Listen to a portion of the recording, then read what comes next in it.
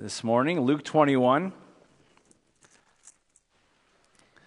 So glad to see you all here today. And as we get into Luke 21, we're really coming right up to the end. A lot more details going to be given in the last couple chapters of Luke, of the life of Christ, as it's going to be focusing in on his death, the fulfillment of his passion, the why he came, and of course his death, burial, his resurrection, and this is really one of the last teaching moments in the ministry of Christ, and it's interesting what he's going to draw our attention to.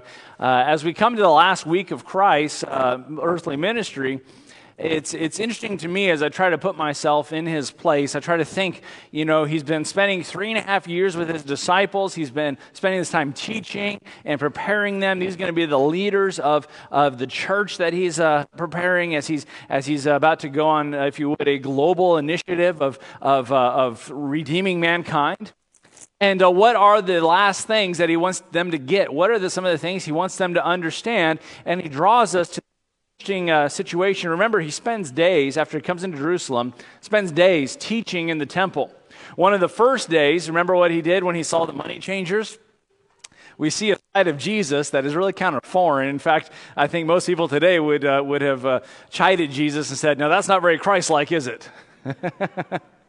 But he ran out those money changers. He even fashioned a whip and chased them out. And he said, "It's written, my house should be called a house of prayer. You've made it to a den of thieves." And with great passion, fulfilling that psalm, it says, "The zeal of thine house hath eaten me up."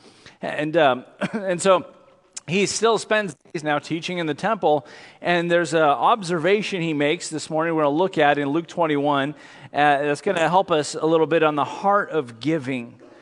And it says there in Luke 21, look at verse number 1, "And he looked up and saw the rich men casting their gifts into the treasury. And he saw also a certain poor widow casting in thither 2 mites. And he said, Of a truth, I say unto you, that this poor widow hath cast in more than they all. For all these have of their abundance cast into the offering of God, but she out of her penury hath cast in all the living she had." And let's pray. Our Father, I pray that you'd help us this morning. Thank you, Father, for being such a gracious God. And even as we're not too far removed here from the Easter celebration we had as we celebrated the resurrection of our Savior, Lord, I pray that your grace and the great price of our salvation would be ever on our minds and on our hearts as we consider really the great debt of gratitude that we owe you for all your bountiful blessings. Father, would you help us this morning as we look to you?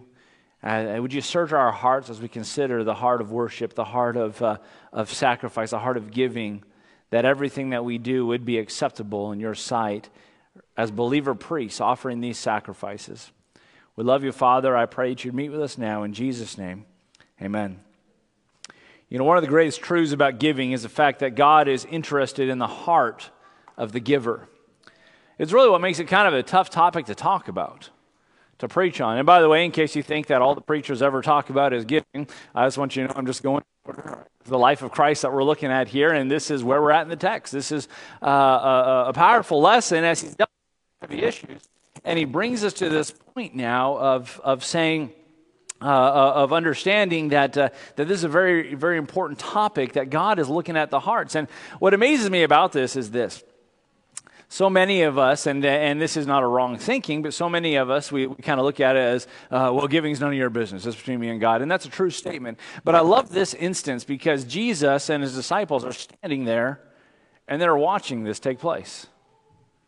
It's not in some dark room somewhere. It's not, this is something that's public, something that's visible, and he's watching how they gave. He's observing some things in their heart of giving, and how do you understand that Jesus Christ, being Lord, I hope this morning your Lord, has the right to assess the heart. He has the right to assess the works. He has the right to assess what's behind the works. And by the way, one day we're all going to stand before judgment seat of Christ, and that's exactly what he's going to do. But how much more, and by the way, it's a blessing, how much more can he assess it today and in our lives right now? And if you're sensitive and desiring to please God, I hope he'll put his finger on things in our lives from time to time that we can enforce and that we can correct even prior to that judgment seat. Because I want the best. Quite frankly, as a pastor, I want you to have a great judgment seat. I want you to be on track that when you stand before the Lord Jesus Christ, he's going to say a few things. One, I hope, is, well done, good and faithful servant. Another thing I hope takes place is that the works that you lay before him are going to come through this trial, this judgment, as gold, silver, and precious get burned up as wood, hay, and stubble. Store up for yourselves treasures in heaven. You see, there is some economy in heaven, and there's some aspect of how what we send ahead for this worship of the one who made it even for us to be with him. But God can check us. God can test us. Christ has all authority and all privilege, if you would, and the right to look at his servants and say, how are you doing? How's your stewardship? I think about the 7 letters to the 7 churches in Revelation. And every one of them, Jesus is looking at the church, and he says, hey, church, I know thy works. I know thy works. Do that at his church. And he can look and say, I know thy giving. I know thy heart. And in his grace, as he gives warning and caution to those churches, it's amazing. That wasn't the judgment. He simply says, repent therefore and be zealous. And he gives these invitations for them to make corrections. And there are times in our lives where we come to this point, whether collectively as a church or even individually. And by the way, I think if individually God's doing some things, it's going to impact the group. Where we come and we say, search me, O God. Try me. Know my thoughts, know my heart. See if there be any wicked way in me. Lead me in the way everlasting. We come before him. I think about Matthew 6:21. For where your treasure is, there will your heart be also. Why is it so important? It's a matter of the heart.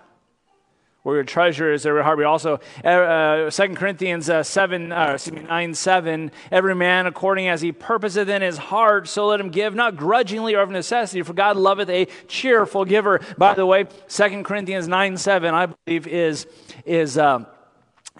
really the benchmark or the standard, if you would, of New Testament giving. You see, people are going to give much more out of grace than they ever will out of law. People's hearts are going to be because that's the focus now. It's the heart. How is my heart of giving before God? And it should be, by the way, if where your treasure is, there will your heart be also. That should be a litmus test, if you would, of our heart. Where is my heart today?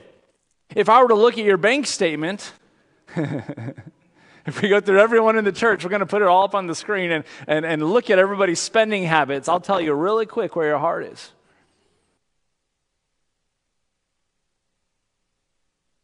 Because that's just reality. Why do we work a job? Why do we do what we do? Because of course there are necessities. Of course we have to take care of our family. Of course we have to put food on the table and all these things. But the reality is this: you're going to give of your time. You're going to give of your treasure. You're going to give of these things, that which is important to you. I give time to my family because they're important to me. I come home at night to my wife because that's important to me. And she'd come looking for me if I don't.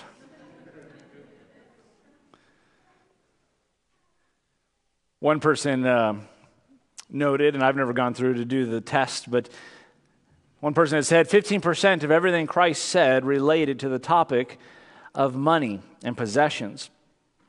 More than his teachings on heaven and hell combined. Why did Jesus put such an emphasis on money and possessions? Because there's a fundamental connection between our spiritual lives and how we think about and handle money. We may try to divorce our faith and our finances, but God sees them as inseparable. Randy Alcorn made that observation. Perhaps nowhere else in the Bible do we get a glimpse of a pure heart like we do in the story here of the widow who really gave her all to Jesus.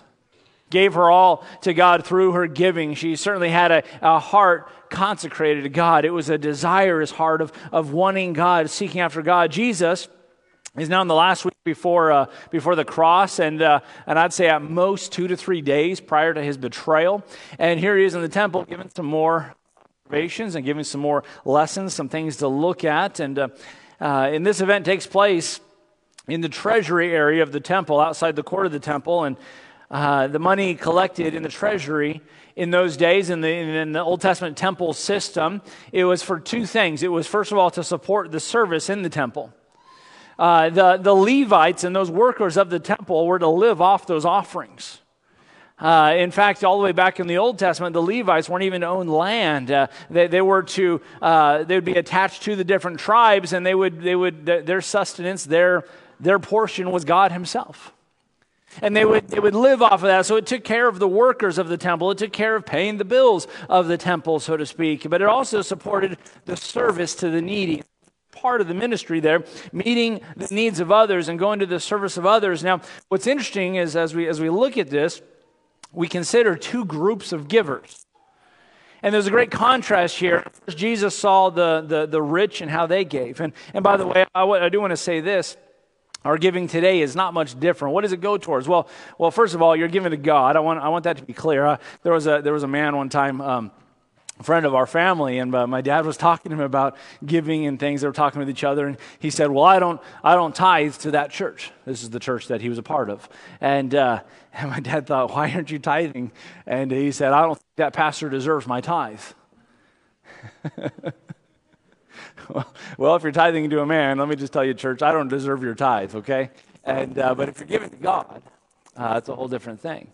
And by the way, we have some wonderful servants in our church that oversees the budget and those kinds of things. It's not just me spending it on what I think is a good idea, going on spending sprees. Some people, I think that's what they think the ministry is about. But same way, it supports God's work and His workers.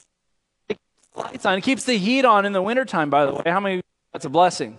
We had a couple chilly Sundays, right? That's a blessing for sure. But then it also allows us to serve and do the ministries that God has led us to here, and Lord willing, even in the future, to do greater things. It allows us to put missionaries on the mission field, as we heard from the Sheridans this morning, and the great reports that what God's doing there. I was chatting with him just the other day. We were talking, and I love technology. I'm talking to somebody. We're literally on two opposite ends of this globe. We're up near the North Pole. He's down there by the South Pole. And he said that he's closer to Antarctica than he is to his nation's capital. I can't get much further away than this, and we're chatting in real time. I think it's so neat. But he sent his love to the church. He said, "Hey, please thank the church for partnering with us and loving us through communication and through the offerings and so forth." And it meant a tremendous deal to them. And by the way, they have a couple CDs if you want to support them additionally. If you look them up on iTunes, I'm not trying to do a sales pitch here, but good quality music that they're trying to put out, and just an encouragement to them. But it allows these things to take place. The giving. So you say, well, what is all this for? Well, first and foremost, it's part of our worship to the Lord. But if you have to know, and some people just kind of that's the way they think. I want to know what's the trail. Where is it going towards? Well, it's going to the Lord's work. It allows things to take place. It allows. Listen, your sacrifice allows me to take time that many of you don't know what's going on to work with a struggling couple, to work with a teenager who's dealing with depression and suicidal thoughts, and yes, I've dealt with these things even in recent days. And it allows those things to take place. Church, you are so gracious that allows me to be a full-time pastor and to feed the flock of God among you, the Bible says, among you. And so it's a blessing. And these are some of the things that it goes towards. And so Jesus contrasts the givers. He sees the rich man, first of all, in verse number 1. He looked up and saw rich men casting their gifts into the treasury. Jesus was, again, deliberately watching the way they gave. He was watching in the temple treasury, and he had every right to observe the means and motives of those who were ultimately giving to him.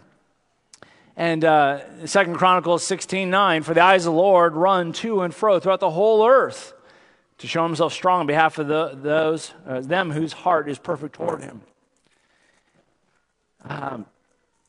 By the way, what a tremendous verse that is. The Bible says the eyes of the Lord, what are they doing? They're searching to and fro. They're looking for people with a heart for him. He's looking for people, his eyes, they're looking for the heart. And what did it say? It says, where your treasure is, or your heart be also. He's looking at the way we sacrifice, the way we give. By the way, not just financially. This is all stewardship of life. But he's looking at our lives as we bring these hearts of worship to him. And he's saying, whose heart's perfect towards me? Whose heart is perfect towards me? 1 Samuel 16:7, but the Lord said unto Samuel, look not on his countenance or on the height of his stature, because I've refused him. For the Lord seeth not as man seeth, for man looketh on the outward appearance, but the Lord looketh on the heart. Jesus saw their pride, was one of the things he observed. Jesus is not demeaning the fact that they gave, but the spirit they had when they were giving. In fact, in Luke 18, verse 11 and 12, and the Pharisee stood and prayed thus within himself, talking about that one that was justifying himself before God. He said, God, I thank thee that I am not as other men are, extortioners, unjust, adulterers, or even as this publican. I fast twice in a week. I give tithes of all I possess. And I love the observation Jesus made there. There were two men there, and there was a Pharisee praying with himself. Tell God how great he is. Trying to look to God as, Lord, aren't you impressed with me? Aren't you impressed? And can you just imagine talking to God that way? Lord, let me tell you why. Let me tell you why you should bless me. Boy, if I start going down that trail, I start looking to God, I say, Lord, why do you bless me?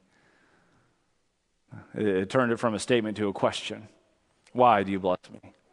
The other man, the publican, the Bible says that he wouldn't even lift up his eyes, and he was beating his chest saying, Lord, have mercy on me, a sinner. And Jesus made this powerful, sobering statement. One of them men walked away justified. Whoa. And it wasn't the Pharisee. See, he addresses this heart of giving, how they gave. Oswald Chambers said, with Christ, it is not how much we give, but what we do not give, that is the real test. Hey, what are you holding back? Lord, you can have this area and this area and this area of my life, but right here, no, I'm reserving this square. This is my place, I think. And God says, that's funny, that's the one thing I want. That's what I'm after. Why? Because he wants our hearts. And anytime we draw a line, we say, hey, this is far enough, you can't go any further. That's the moment we cross the line into idolatry. That's what takes place. He saw their pride as they gave. He says they were casting their gifts into the treasury, and he saw their pompousness. The word there, cast, is an interesting word. It means to throw or to like slam down. And what they would have is they had a number of containers where these offerings would be placed, and they had kind of a horn sticking out of it. So as you would put in the coins, it would kind of roll down the horn and make noise. And if you throw it, what happens if you throw a coin into a box of coins? Makes a loud noise, doesn't it? Might even sound like there's more being thrown in than you actually threw in, because it kind of jingles, it kind of clings, and it was almost like it was a show kind of a thing, kind of an appearance, you know. All right, everyone, shh. And they throw it in there. Whoa! Did you hear how much he gave? I saw a video one time, and it kind of broke my heart. But this passage came to mind, and this church was having this offering time, and the people were like dancing and like showing off as they're bringing their offering. And some guy's doing like these moves and falling on the ground and almost knocked this lady out as he's like showing off this very showy way that he's bringing his offering. Now in their mind, I don't know what they were thinking. Maybe they were thinking, I'm so overwhelmed with joy that I'm dancing my offering down the aisle or whatever. But it just seemed so showy, and I'm like, wait a minute. You know, whatever happened to not let your right hand know what your left hand's doing? And this is a very, really, it's a time of worship. Is really what it is. I hope we never get to the point where we're on the other side, mechanical. Well, it's offering time, and we just kind of do our thing. We don't think about it. We don't understand that. This is a part of my worship before the Lord. But they'd cast their money in such a way it made a show of them, and they weren't wrong because they were rich. They were wrong because they were proud, and they weren't sacrificial. In fact, even Paul challenged Timothy. He said, "Hey Timothy, charge them. Put a challenge out there. Charge them that are rich in this world that they not trust in their uncertain riches. Hey, don't think you're somebody because you have money or because you have means." And then he went on how they're to use their money to be a blessing. They're to use their money to be an encouragement, to help others, and so forth. Someone once said this: Christians are to be rivers, not reservoirs. Channels, not containers. You see, for some, it was a show. For some, it was, look what I'm doing. You know, as the plates go by, you make sure your envelope is face up. Hey, usher, did you see that? See how much that was? Make sure Pastor gets word of this. He'll be so impressed. By the way, I don't look at the giving report or anything. So I don't know. I don't know who I'm talking to this morning, just so you guys know. But it's about a show. It's about notoriety. But then the Bible says, look at verse number 2. And he saw also, there's a contrast that takes place. He saw also a certain poor widow casting in thither 2 mites. Now a small brass coin, it was worth about 1/5 of a cent or 1/5 of a day's wages. And so she cast this in, and it really shows the extreme poverty of this widow. She was so financially poor, but rich in her faith in God. The donation boxes at the treasury were raising funds to help people like her. In fact, what's interesting is, being a poor widow, she had every right, she had every opportunity. She could have shown up and gone to the priest and said, "I've got needs today." And they could have. It was part of their purpose. It was a part of their service. They could have taken from that same treasury and said, "Here, go buy yourself some bread. Here, go meet these needs." She was a poor widow. And that was part of the service. That was part of those things. But rather than coming in and seeing what she needed, seeing what she was entitled to, she rather felt privileged to give rather than entitled to receive. By the way, I want to say this, that though I don't think anyone in here is a poor widow with no more than 2 mites to give, it's amazing how this thinking kind of can creep into churches. Well, what can they do for me? What's in it for me? What can the church do for me? My wife one time was away at a women's seminar, women counseling, women training, and where it was located at was out of cell service, out of range. And there was a lady in the church that kept calling my wife, and at some point she left a message. I see your church just doesn't care about me. And this was all within like one day. She left like 20 messages. And I see you just don't care about me. And my wife finally got a hold of her and talked out. But we have that mentality sometimes. We say, well, you know, what are they going to do for me? Well, how are you going to help me? What do you know, rather than saying, you know, I don't have much, but here's what I can do. Here's what I can do. Here's how I can support. Here's how I can be a blessing. Here's how I can serve God. It may not be much as far as if we're to lay out all of our gifts and compare what each person can do. It may not be much, but it's something. And it's amazing how Jesus looked at it and said, here are all these rich men, and in his assessment gave nothing. And this poor little widow woman gave everything. 2 Corinthians 8. Really, 2 Corinthians 8 and 9, the whole chapters are just tremendous passages on really the heart of giving. Moreover, brethren, we do you to wit of the grace of God bestowed on the churches of Macedonia. Get this now. How then in a great trial of affliction, the abundance of their joy and their deep poverty abounded to the riches of their liberality. Here's what he's saying. On the one hand, they had great affliction. And he said, but they had an abundance of joy. That's weird. We think of things, oh, those poor people in their affliction. Hey, they're saying, don't feel sorry for us. Look at what we have. And in their great poverty, what did they do? They gave liberally. You say, that doesn't make any sense. You go to and he's going to say, I'm sorry, you're in deep poverty. You can't give. And say, wait a minute, these guys had the mentality, no, we are going to give. In fact, we're going to give very liberally. It doesn't make sense. But what is he talking about? Apostle Paul is writing to the church of Corinth about these believers, and he said, we do you to wit of the grace of God bestowed on them. Folks, it wasn't them, it was the grace of God. And then verse number 3 in that chapter, it says, for to their power I bear them record, yea, beyond their power, they were willing of themselves, praying us with much entreaty that we'd receive the gift and take upon us the fellowship of the ministering to the saints. And what was it saying? He said, it said they start off to their power, and then he said even beyond their power, beyond their ability. And how did this all happen? They first gave of themselves. By the way, once you've given yourself to God, it doesn't matter if he tells you to go somewhere. It doesn't matter if he tells you to do something. It doesn't matter if he tells you to give something. Our heart is, I'm in. You know, it's one of those people that say, hey, can I have you do something? Well, I haven't told you what it is yet. Doesn't matter, anything. What commitment? Have you given God a to your life like that? Folks, this really isn't about money, though we're talking about money. Money's the illustration. It's about the heart. God will use money to strengthen our trust in him.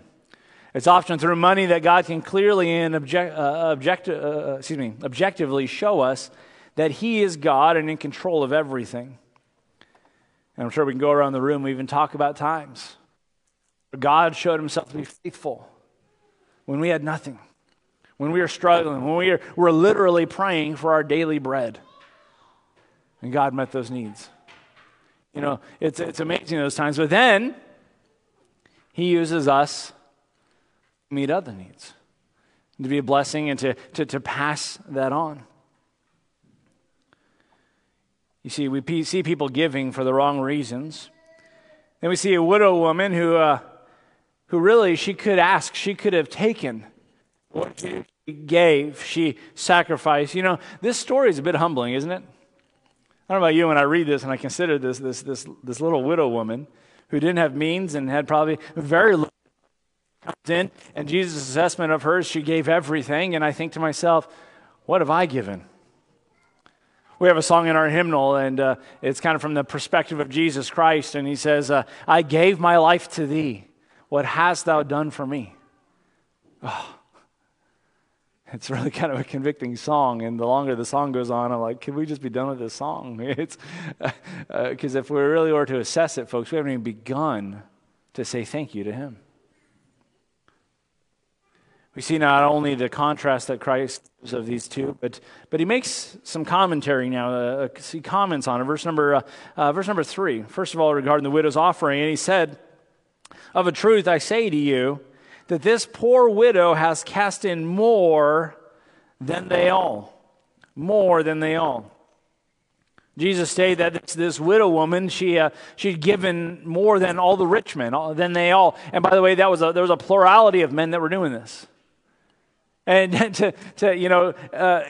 our thinking, humanly thinking, if we were with a couple of the disciples there, maybe standing there and they're watching the giving that's taking place, and they hear all this, all the change hitting the bottom and all the rattling and the noise that it makes, and wow, Jesus, did you hear that? That was impressive. Wow, look at how much they gave. Look at what these guys are doing. And I can just see Jesus there, very serious, and just, wow, look at that. And maybe, they had about 13 or so of these things lined up, and I could see maybe all the attention is drawn to where these are at. But maybe Jesus is looking over on this end. He's like, there's someone over here doing something too. And all his attention goes to this analysis and this assessment of what this little widow woman's doing, while everyone's got their eyes on, look at these guys, look at how they're giving, look at all this. Wow, this is amazing. Listen, we're really raking in the money today. And Jesus said, that doesn't impress me. Another illustration that God's ways are so far from our ways. But he looks at this and he makes this observation. In Hebrews 13, verse number 15 and 16, he says, "By him, therefore, let us offer the sacrifice of praise to God continually. That is the fruit of our lips, giving thanks to his name." He says, here's one way we can sacrifice. It's the sacrifice of praise. What do? We give thanks with our lips. You say, well, that's not much of a sacrifice. Yeah? How often do you give thanks to God with your lips? It says continually. Well, that's not much of a sacrifice. And I believe it's to God's word, of course, but I think it's also to others. Look what God's doing. Let's draw attention to him. Let's sing some songs that give glory to him, that talk about his goodness, that talk about his greatness. Let's express some things. Let's share some testimonies. Let's spend some time in worship and with our lips simply praise his name. How much of our prayer is made up of, Lord, I need this, and I need this, and I need this, and I need this. By the way, that's not wrong. That's the definition of prayer. But how much of it is really a sacrifice of praise to him? But then it goes on and it says this in verse number 16. "But to do good and communicate, forget not. For with such sacrifices, God is well pleased." So he says there's some activity, do good, and then communicate. The word there, communicate, it carries the idea of a gift or a contribution. You know what it's saying? While you are sacrificing with your praise, most people, they say this, what to you is praise and worship? Well, for most, it's singing some songs. Maybe clapping your hands a little bit. Maybe throwing your hands in your eyes. Yeah, we had a wonderful worship service. That might be part of it. But then it goes on, it says, do good and communicate. Forget not. Don't forget to bring something. And all throughout Scripture, especially in the Old Testament, you look at the giving. So worship was always connected to some form of sacrifice. Because I am ascribing the worth of something. That's what the word worship means. I'm ascribing worth to. And so based on the sacrifice, based on the gift, I'm saying from my heart, here's how worthy I believe you are. Boy, that takes some conviction. Can we get those plates back? I want to try again. I think I came short. Because based on my offering, I don't think I said to God, you're worthy. That's a convicting thought. It's the same word that's used in Philippians 4:15, that word communicate. Now, you Philippians know also in the beginning of the gospel, when I departed from Macedonia, no church communicated with me as concerning giving and receiving, but you only. You see, it was a substance. It was a financial offering. You see, I can tell you about this woman, or I can't tell you that when she came in giving, I can't tell you that she was singing. I can't tell you that there was a song or there was a sacrifice of praise. I can't tell you what was going on. In fact, I think she was a very humble woman, but I think this would be a safe guess. She probably had incredible joy in her heart. There's probably an excitement inside.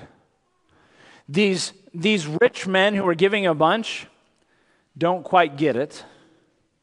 Those that might be watching, that were there at the temple, might not get it.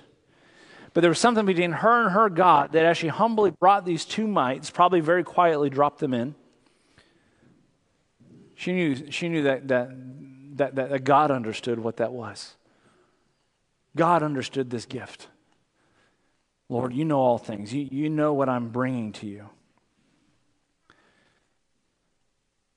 Someone once said, man's extremity is God's opportunity. Lord, I've given everything. I can't do anymore. This is as far as I can go. If anything happened, Lord, you're going to do it. You know, it's kind of what was illustrated when Peter stepped out of the boat, wasn't it? He was at a literal, physical extremity. We are not made to walk on water. I believe he was far enough away from the boat that he had no other recourse but to call on Jesus.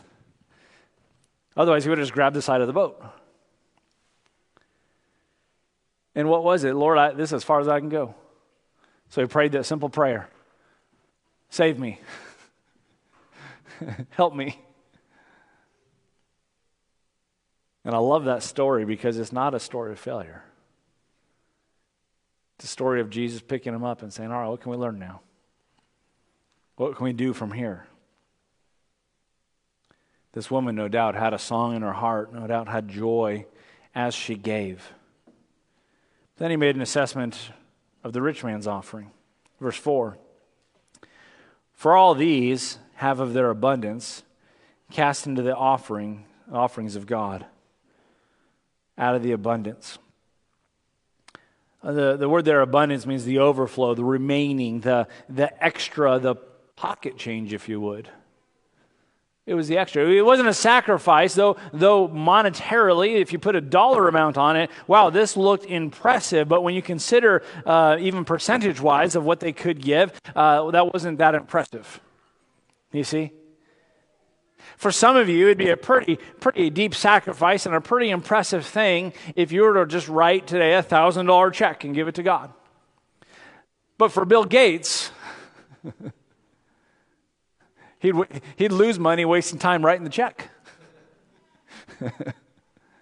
See, and that's how. It's not about the dollar amount. It was about what did this represent. Oh, and if all you're doing is, what do I have in my pockets today? All right, I got something to put in. Just so it makes a clink as it goes by. Is that your goal? So you don't feel guilty. So somebody saw you do something. You see.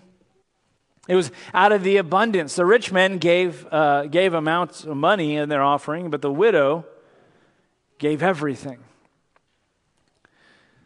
Dwight Pentecost said this powerful statement on this. He said, "The gifts of the wealthy brought no comment from Jesus, for he knew the hypocrisy in their giving. They were giving to be seen of people. Such gifts are unacceptable to God. But his gaze was riveted by a solitary figure." When you consider all these people that were giving, he says that was not to him. He looked upon a single person. His gaze was on a solitary figure. He said, look at this woman. Look at how she's giving. And he's telling his disciples, in essence, that's the heart of giving right there. That's the heart God is looking for. That's what he's after. So Jesus commends the sacrifice. The end of verse 4, but she, of her penury, has cast in all the living that she had. We learn from the widow how a pure heart will give in worship. She didn't draw attention to how the rich men gave. She wasn't there giving and saying, wow, look at what they're doing. I wish I could be part of that. I wish I could do what they're doing. She wasn't drawing their attention. It was something about her and God as she was coming before him. And you just say a sure way to lose one's blessing is to focus on others. Well, I don't serve like they serve. I don't give like they give. I don't. And Paul even had mentioned this in one of the epistles where he says, when we compare ourselves among ourselves, we are not wise, because it's not about them. Can I tell you a secret? Though we are after the same destination, we are all on a different journey. Christ is the end for us, amen? And of course, all the things that means. I'm talking heaven, eternity, all those things. But it's really Christ is the destination. But every one of us have a journey. See, it's not a cookie cutter type of deal. It's not, we'll check this box, then this box, then this box, then this box. We're all after the Lord. So I can't say, all right, for the next step of your spiritual growth, we're going to have to go from $1,000 to $1,500. And then the next step, we're going to go to $2,000. You see, it's not a dollar amount. In fact, even when the tithe was first initiated, the tithe was not a dollar amount. Anybody know what the tithe is? What the definition of a tithe is? 10%. You know what's cool about 10%? A widow can afford 10%, and a rich tax collector can afford 10%, because it's not a dollar amount. What's 10% of a mite? A tenth of a mite. If a mite's all she had, maybe she had to wait 10 weeks and just give one mite. but you can give a tenth. I ask my children sometimes when they get a gift or something, I say, now what's 10% of that? And they'll move the decimal, and oh, here it is. 10%. And they know exactly what that means. That's the starting place. So let's make sure that we give him the first fruits. Let's make sure that he is honored first and foremost. But she gave. She didn't compare to others. She was her heart with the Lord. She was focused on God. That's why she was able to sacrifice. Romans 14:12, so then every one of us shall give an account of himself to God. See, it's not about others. As we consider this, her giving was sacrificial. He said she gave more than all of them. She gave out of the penury, out of her living that she had given. The word penury means poverty, destitution, out of having nothing. That was her. If we were to put it on a financial level, like a caste level, this woman was in poverty. She gave out of that, and when it says of her living, she gave all the living she had. The word living there, it means that life sustaining. It means necessities. In other words, I can either go buy bread today or I can worship God today. That's how deep this woman gave. That's how deep she dug. It wasn't like, okay, all my bills are paid, and now here's what's left over, and you know what? I'm just going to give it all. I mean, this is a deep, deep sacrifice, and this is the heart. Again, we're looking at the heart of this. 2 Corinthians 8:5. That those people, those Christians in Macedonia, it says, and this they did, not as they hoped, but first gave their own selves to the Lord and to us by the will of God. That's Paul writing there, and he's talking about the church's commitment to them as they're doing the Lord's work, as they leave suffering Christians in Jerusalem and the things that they were doing on their mission. He says they first gave themselves to God. They gave themselves to the ministry and to what God was doing through them. And a wonderful illustration, by the way, of what God does through his church. I mean, there was something going on. They said, we want to get behind, but first we have to check ourselves. We have to assess ourselves and give of ourselves. And by the way, that's the first step of stewardship. You take an assessment. You take account. What do I have to give? And then from there, commit. There was a chaplain, he was visiting a soldier that had been wounded in battle. And he tells this soldier, he says, son, you've lost your arm, or he lost his arm in battle. You lost your arm for a great cause. And that soldier corrected the chaplain. He said, no, I've given my arm for a great cause. You know, sometimes we look at this, well, I'm losing this amount, okay? We're doing our monthly budget, honey. Let's sit down and let's look at what we got, okay? From the beginning, let's make sure we lose that 10%. No. No, you haven't lost it. You haven't lost it. In fact, we're even challenged in Jesus' Sermon on the Mount, lay up for yourselves treasures in heaven, not on earth. It's not lost. You see, we're not instructed to give everything that we own, but we are instructed to give sacrificially. Sacrificial giving is a matter of faith. It really is. It's a matter of faith. How far I'm going to commit, how far I'm going to take this thing. It's a matter of trust and seeing to whom you are giving. How is my heart towards him? There is a matter of faith there. And as giving increases and faith increases, it's amazing. When you first start out in the Christian life and you first learn of this thing of giving, and you panic when you think, wow, 10%, this is insane. I can't even pay my bills right now, and now I'm saved, and I'm supposed to honor God, and I'm supposed to give it, and you kind of start panicking, hyperventilating as you're doing the math in your head. And so we say, well, why don't you try it for a while? Prove me herewith, saith the Lord. So you say, okay, I'm gonna try. I'm gonna give 10% for 90 days and just see what happens. By the way, when you're watching, expecting God to do something, pay attention. Pay attention. And you start looking for things, looking for little blessings here and there, and you get to the point where it goes from a test, a trial, to a conviction. See, some of us have come to a point where it's now a conviction. I may skip out on some bills, but this is one thing I'm not going to skip out on. And it becomes a conviction. I'm not going to rob from God. I can do.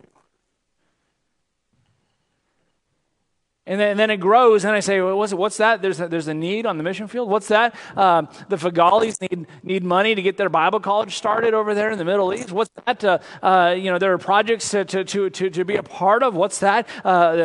Fellowship hall before this old one collapses underneath us. What's going on? I can do that.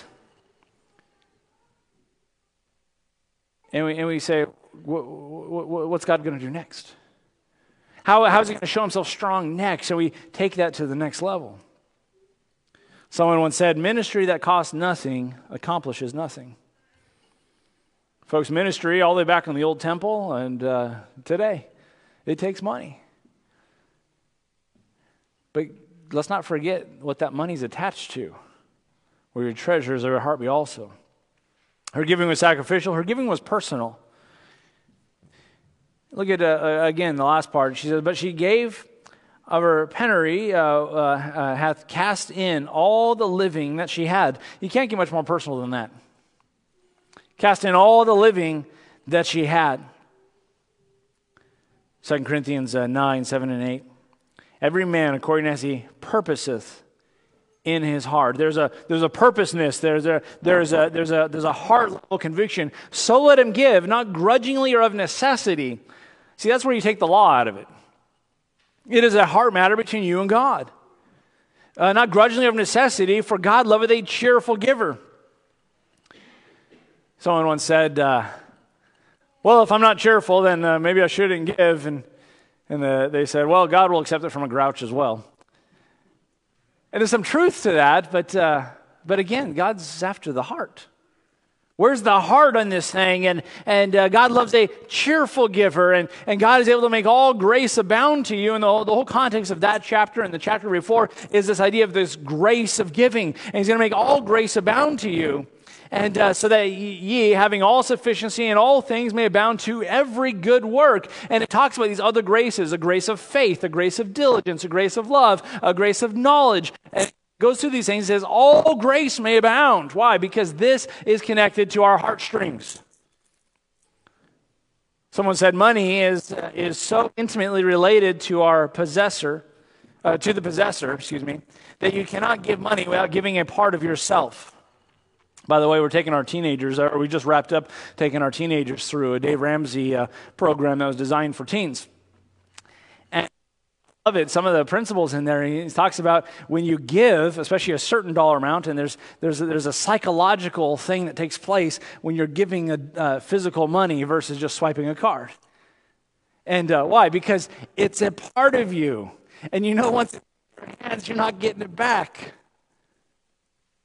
Well, that's by design what money is. Think about it. I sacrificed of the sweat of my own brow. I worked and I received for the work that I did. What was that? That was your physical investment to receive this return. And now I'm going to go take that and get rid of it. Part of yourself kind of goes with it. Ooh, that hurt a little. Oh, that. And so where your treasures are, your heart, but also, is this really worth this? Is this really, what I'm putting this towards, is this a worthwhile purchase? As they purpose it in his heart. And then her gift was pleasing to Christ as she gave all that she had. When we give sacrificially to the Lord, we please God. Really, here's the question. Do you want to please him? Do you want to please him? Philippians 4, verse 15 through 18 is a wonderful chapter. The whole last part of chapter 4 in Philippians talks about sacrificial giving. It talks about supporting the missionary, the church planter Paul. It says, now ye Philippians know also that in the beginning of the gospel, when I departed from Macedonia, no church communicated with me as concerning giving and receiving, but ye also. That communication is a financial gift. For even in Thessalonica ye sent once and again unto my necessity.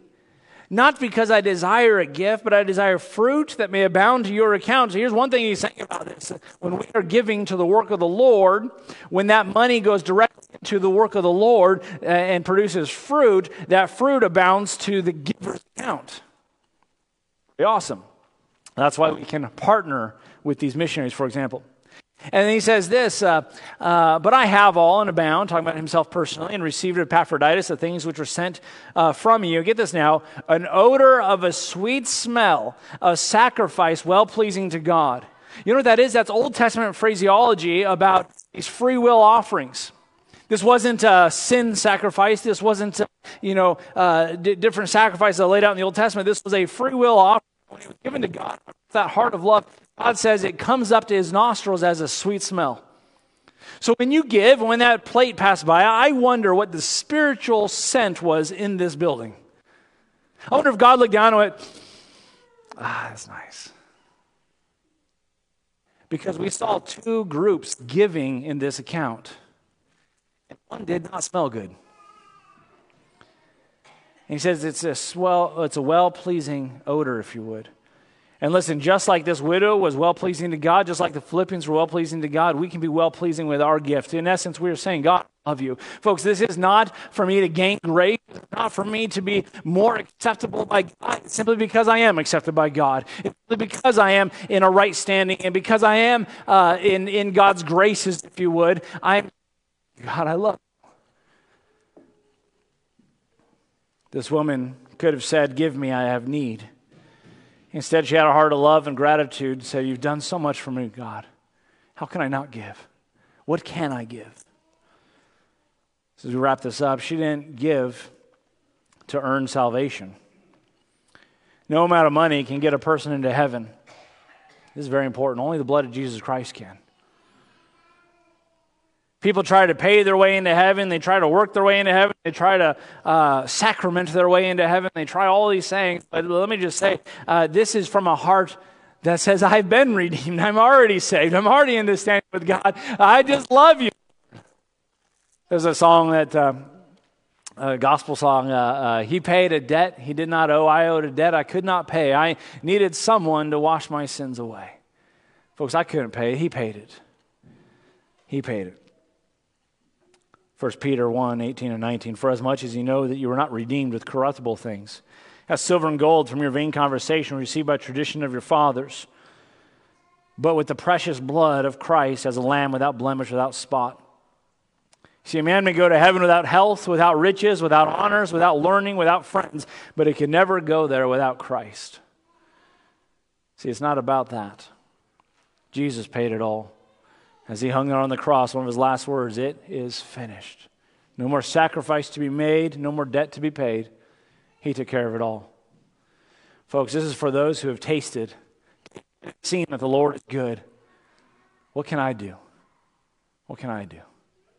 Well, you can give. Here's what she gave. She gave out of her love for God. 2 Corinthians 5:14, the Bible tells us the love of Christ constraineth us. There's a drawing and there's a yearning to serve, to give, to whatever God wants for me to do. Why? Because of the love of Christ. It's so powerful. This poor widow didn't have much to give when she compared to the rich man, but she offered the rich man who offered large sums of money, but she gave everything that she could as proof of her love and devotion to him.